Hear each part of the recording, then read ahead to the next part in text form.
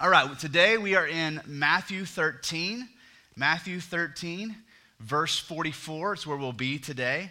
The title of the sermon, let me go ahead and rip the Band-Aid off. The Gospel and Our Money. I know that's why you showed up today, to hear a sermon about money, so you're in good hands. Now, the good news is we're not going to talk a whole lot about money today. We're going to talk about our hearts, and we're going to talk about the things that mean the most to us. But this sermon series, The Everyday Gospel, as we look at how this beautiful gospel message applies to everyday life, we couldn't not talk about money, right? Because that is a significant part of our everyday lives. And if the gospel of Jesus is going to impact our everyday lives, then this is something important for us to talk about. Well, in Matthew chapter 13, in a one-verse parable, Jesus says a whole lot about himself, about us, and about what it means for Jesus to be our treasure. Look at this with me in verse 44 of Matthew 13. The kingdom of heaven is like a treasure hidden in a field, which a man found and covered up. Then in his joy he goes and he sells all that he has and buys that field. So this is what we're going to be looking at today. This one-verse parable where Jesus teaches that the kingdom of heaven is like a treasure hidden in a field. Now, this verse is found in Matthew 13 among several other parables that Jesus is teaching about the topic of the kingdom of heaven. He talks about how the kingdom of heaven is like a farmer who goes out and sows seeds, and the seeds fall on different types of soil. He talks about how the kingdom of heaven is like this pearl that was found. And here in this verse, he talks about how the kingdom of heaven is like a treasure hidden in a field. So today we're going to talk about, first of all, what in the world Jesus means by the kingdom of heaven. What does that mean to me? And so we go to Matthew chapter 16, where Jesus is talking to his disciples about himself and who they think that he is. And he asks the question, hey guys, come here. Who do you say that I am? And in Matthew 16, verse 19, Matthew 16, verse 16, Peter replies and he says, you are the Christ, you're the Son of the living God. And Jesus says to him, blessed are you, Simon Bar-Jonah, for flesh and blood has not revealed this to you, but my Father who is in heaven. And I tell you, you are Peter, and on this rock I will build my church, and the gates of hell shall not prevail against it. I will give you the keys, here it is, of the kingdom of heaven. And whatever you bind on earth shall be bound in heaven, and whatever you loose on earth shall be loosed in heaven. So a summary of what just happened is Jesus has his followers, his 12, his disciples, in a private session, and he asks them, who do you say that I am? And Peter speaks up and says, well, you're the Christ, you're the Son of the living God. And Jesus says, yeah, you didn't figure that out on your own, Peter. My Father in heaven revealed that to you, but you're correct. As a matter of fact, you're so correct, and what you said is so profound, it's upon that statement, that confession that I'm the Christ, the Son of the living God, that I will build my church. And listen, guys, I'm going to give you the keys to the kingdom of heaven. And essentially what Jesus was saying is, guys, listen, I'm going to entrust my gospel to you, that when you go out and you share it and people hear it and they believe it, heaven will be unlocked for them. And so when Jesus is talking about the kingdom of heaven, he means something very personal to each one of us. First and foremost, he's talking about our salvation. Now think about that. What does it mean that you've been saved and I've been saved? Well, first of all, it means that my sins have been forgiven and I've been cleansed of all unrighteousness. Now that's a starting point, but that's not all of it, is it? It also means that my eternity has been secured. When I'm done with this life, whether it's an hour from now or 40 years from now, I know where I'm going. My eternity is secured with Christ in heaven. That's where I'm going. But it means even more than that, doesn't it? It means that God has placed in my life a deposit, a guarantee, his Holy Spirit, to guarantee that I will go to heaven. But not only that, that God might work in my life today and do a transformative, redemptive work in me. And so when Jesus refers to the kingdom of heaven, he's talking about all of that work that he's done in your life. But he means more than that. Because see, with our salvation, we get a king and a kingdom. And not just any king. We get a good king. A king who seeks the good of his people. We get a just king, a king who never wavers or bends away from justice. He always acts justly. We get a king who's merciful and loving and kind and even jealous for his own people. See, we get a king and a kingdom. And that's why Jesus uses this phrase, the kingdom of heaven. And so Jesus says this kingdom of heaven, our salvation, that includes all of that stuff, is like a treasure hidden in a field. Now, what does he mean by a field? I want you to think about this field as your life journey. So you've been walking through this life. You've been in schools and friendships and workplaces, and you've discovered a lot of things in your life. Some things that bring joy, some things that bring sorrow. Some things that bring joy in one moment, and then the same thing later brings sorrow, right? And so that's your field. That's your life journey. So Jesus says the kingdom of heaven is like a field as you walk through your life journey. And this particular man found something in his life journey that he considered to be a treasure. Now, in Matthew chapter 6, Jesus teaches us explicitly about treasures. This may be a common passage to you. Jesus gives us instructions about our treasures. He says in verse 19 of Matthew 6, "Do not lay up for yourselves treasures on earth." Don't store those things up where moth and rust destroy and where thieves break in and steal, but lay up for yourselves treasures in heaven where neither moth nor rust destroys and where thieves do not break in and steal. Then he says something really profound about treasures. He says, "For where your treasure is," everybody will know it, because why? Because that's where your heart will be also.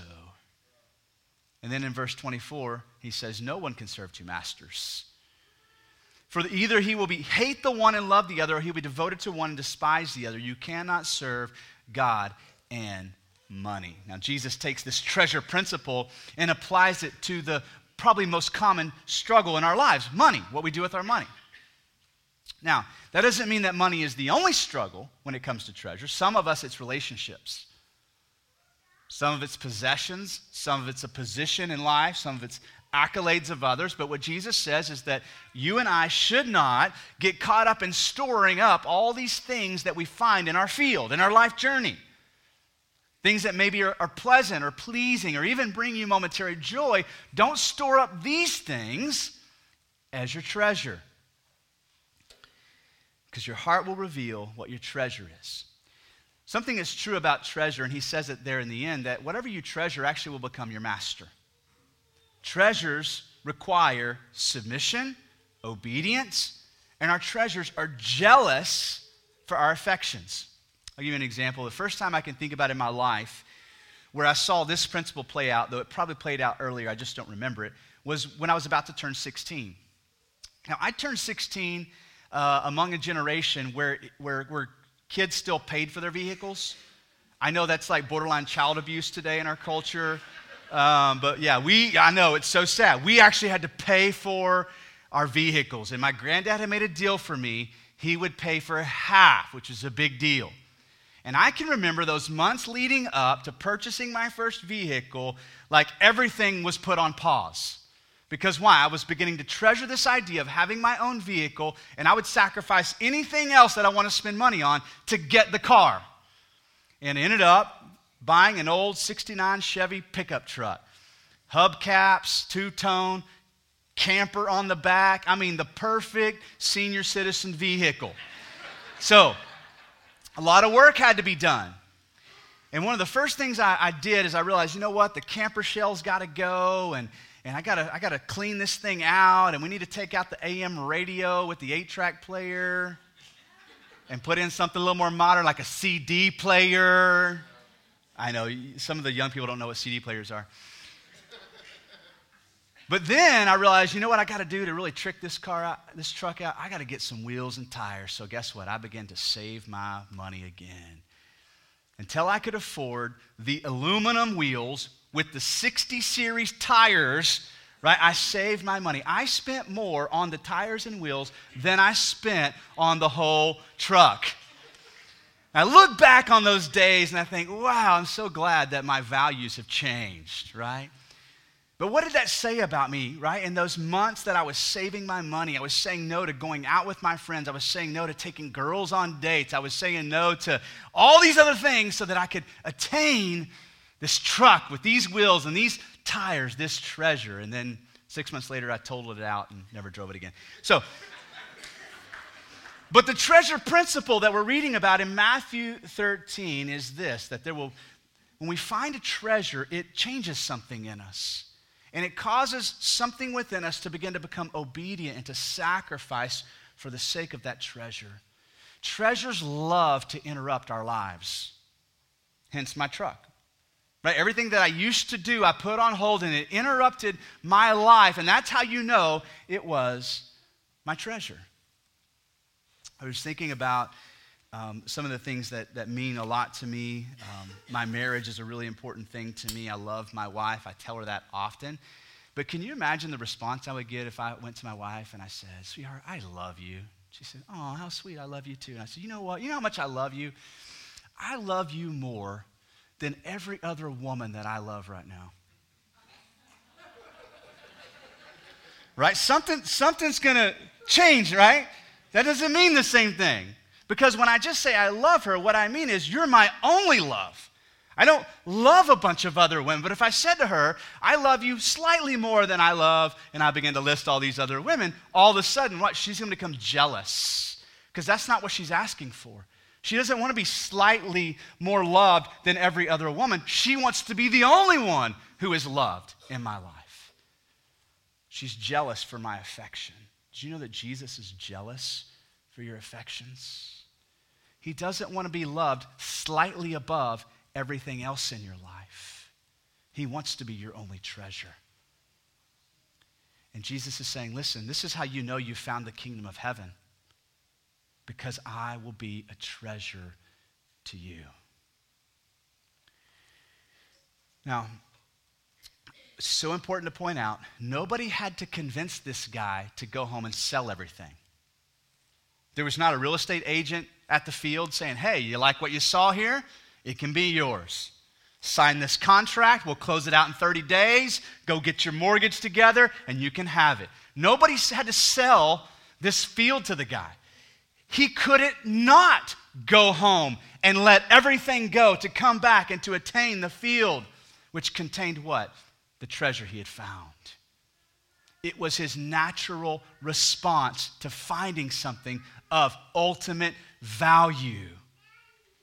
And Jesus says, this is how you'll know you found the kingdom of heaven. Because I'll be your treasure. And you can't not loosen your grip on everything else that you once held dear in order to attain me. That's the kingdom of heaven. There's another example I think about, and this is in Matthew 19. You may be familiar with this story where a man comes to Jesus. We usually refer to him as the rich young ruler. He was a man of great wealth and influence. He was young. He was highly moral. He comes to Jesus and says, "Jesus, what do I need to do to attain the kingdom of heaven?" And Jesus starts talking to him about his morality and says, let's talk about what it means to be good, what it means to be moral. And this guy began to check off the boxes. I've been a good person. I've been, right? An upright person. I've been a moral person. I don't steal. I don't do all these things. And Jesus said, okay, well, let's talk about something else then. And in verse 21, Jesus said to him, okay, well then if you're going to be perfect, here's what you need to do. I need you to go sell what you possess and give it to the poor. And you will have treasure in heaven. And come, follow me. Now, we know Jesus, the King of all kings, didn't need this guy's money, did he? That's not what this is about. It was about what? His heart. Because remember, where your treasure is, your heart will be there also.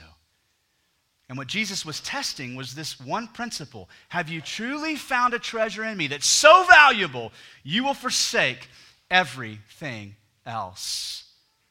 Really, verse 22 exposes the whole thing. When the young man heard this, he went away sorrowful.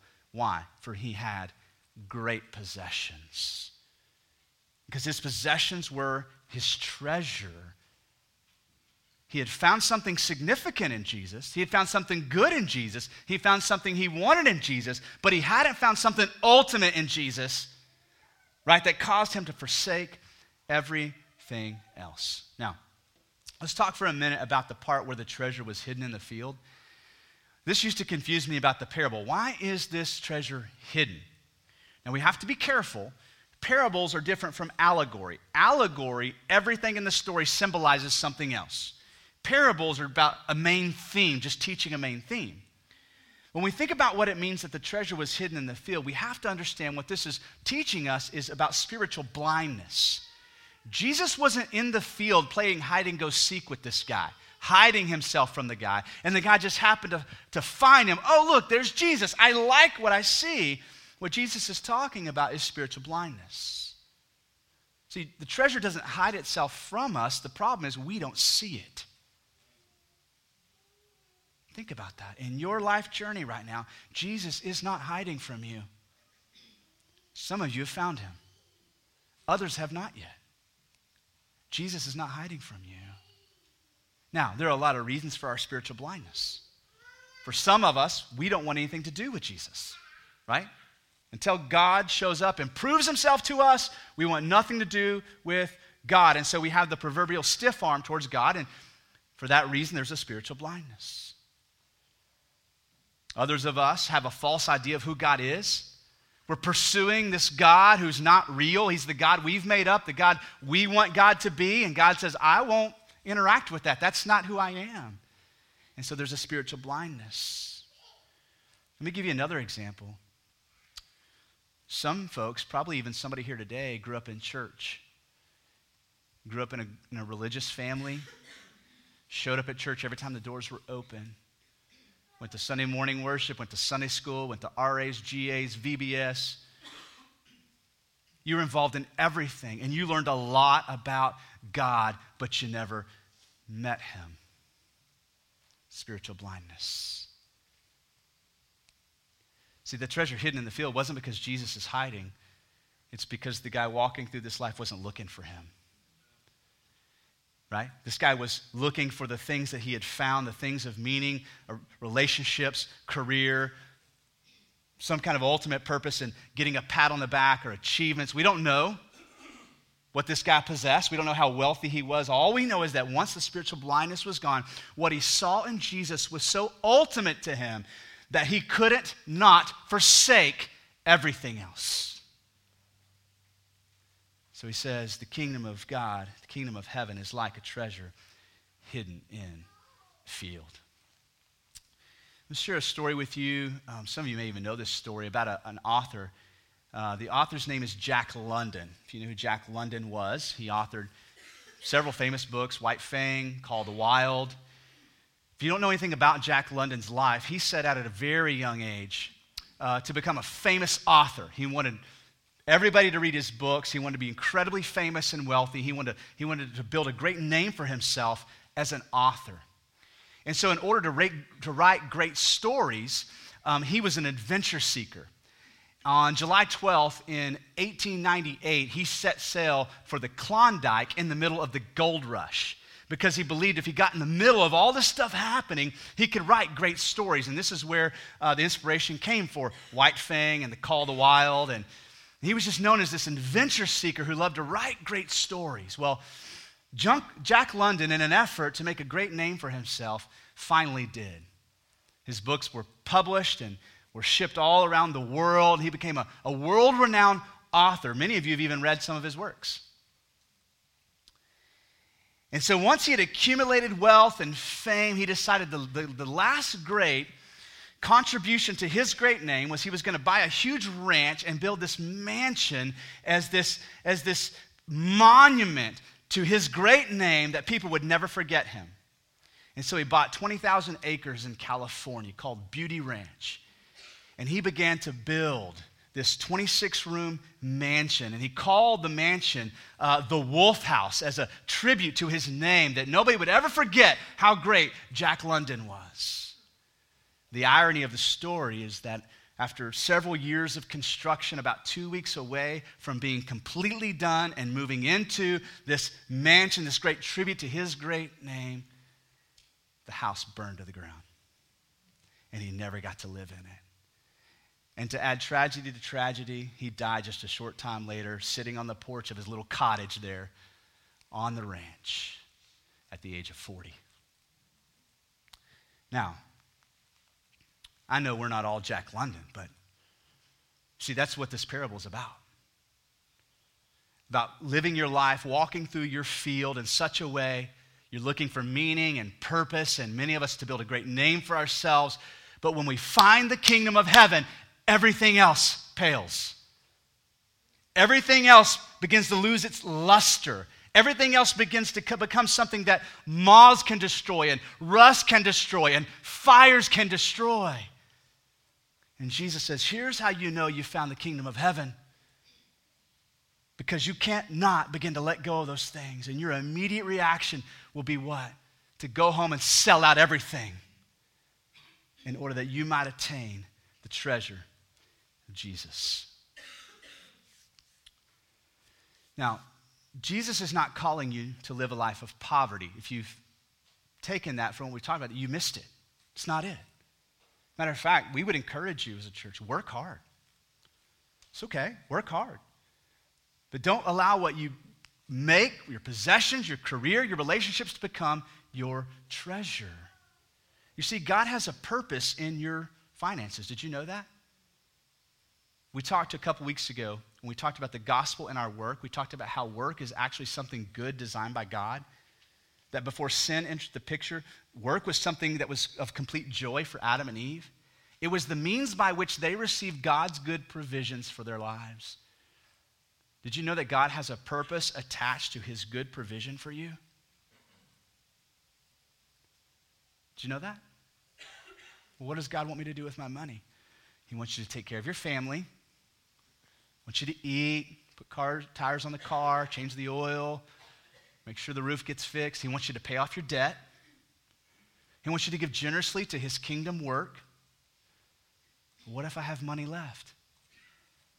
Enjoy it. Give it away. Invest it. Save it. But God has a purpose in his provision for your life. This isn't a sermon about raising money or giving more money to the church. This is about finding Jesus as your treasure. How do we know that Jesus has become our treasure?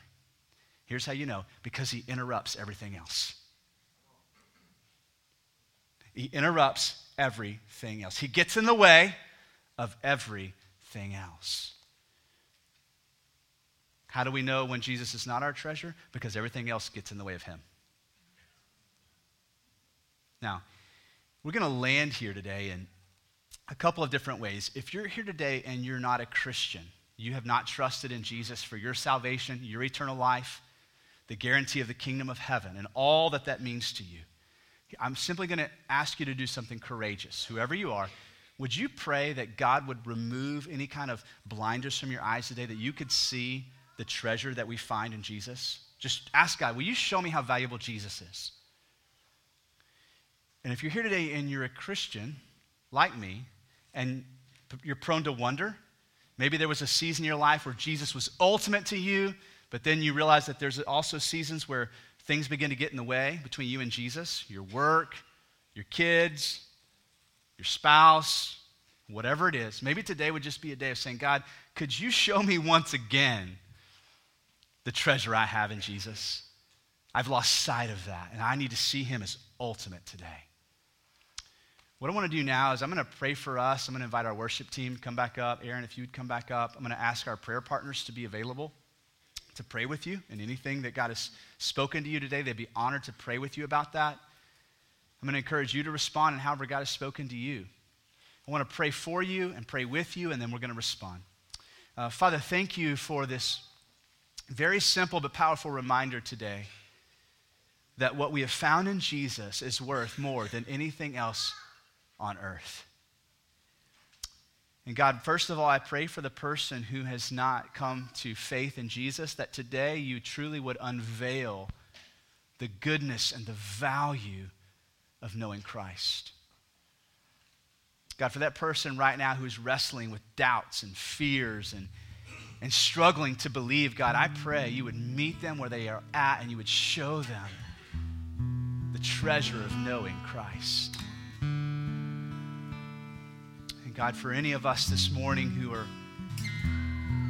have allowed our hearts to wander, for any of us this morning who've at one point in our lives sold everything to buy the field, and yet we found ourselves gravitating back to those things that we've let go of, God. Would you let us see once again, fresh and anew, the treasure of knowing Jesus?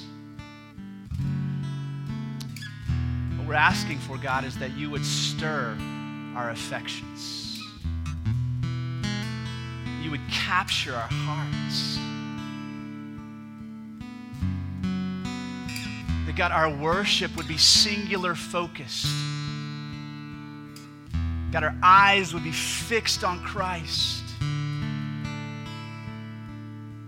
And that our grip on our possessions would be loosened.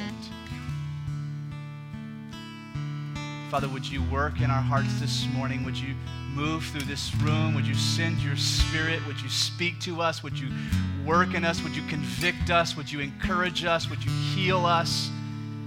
God, we pray in the powerful, the ultimate name of Jesus.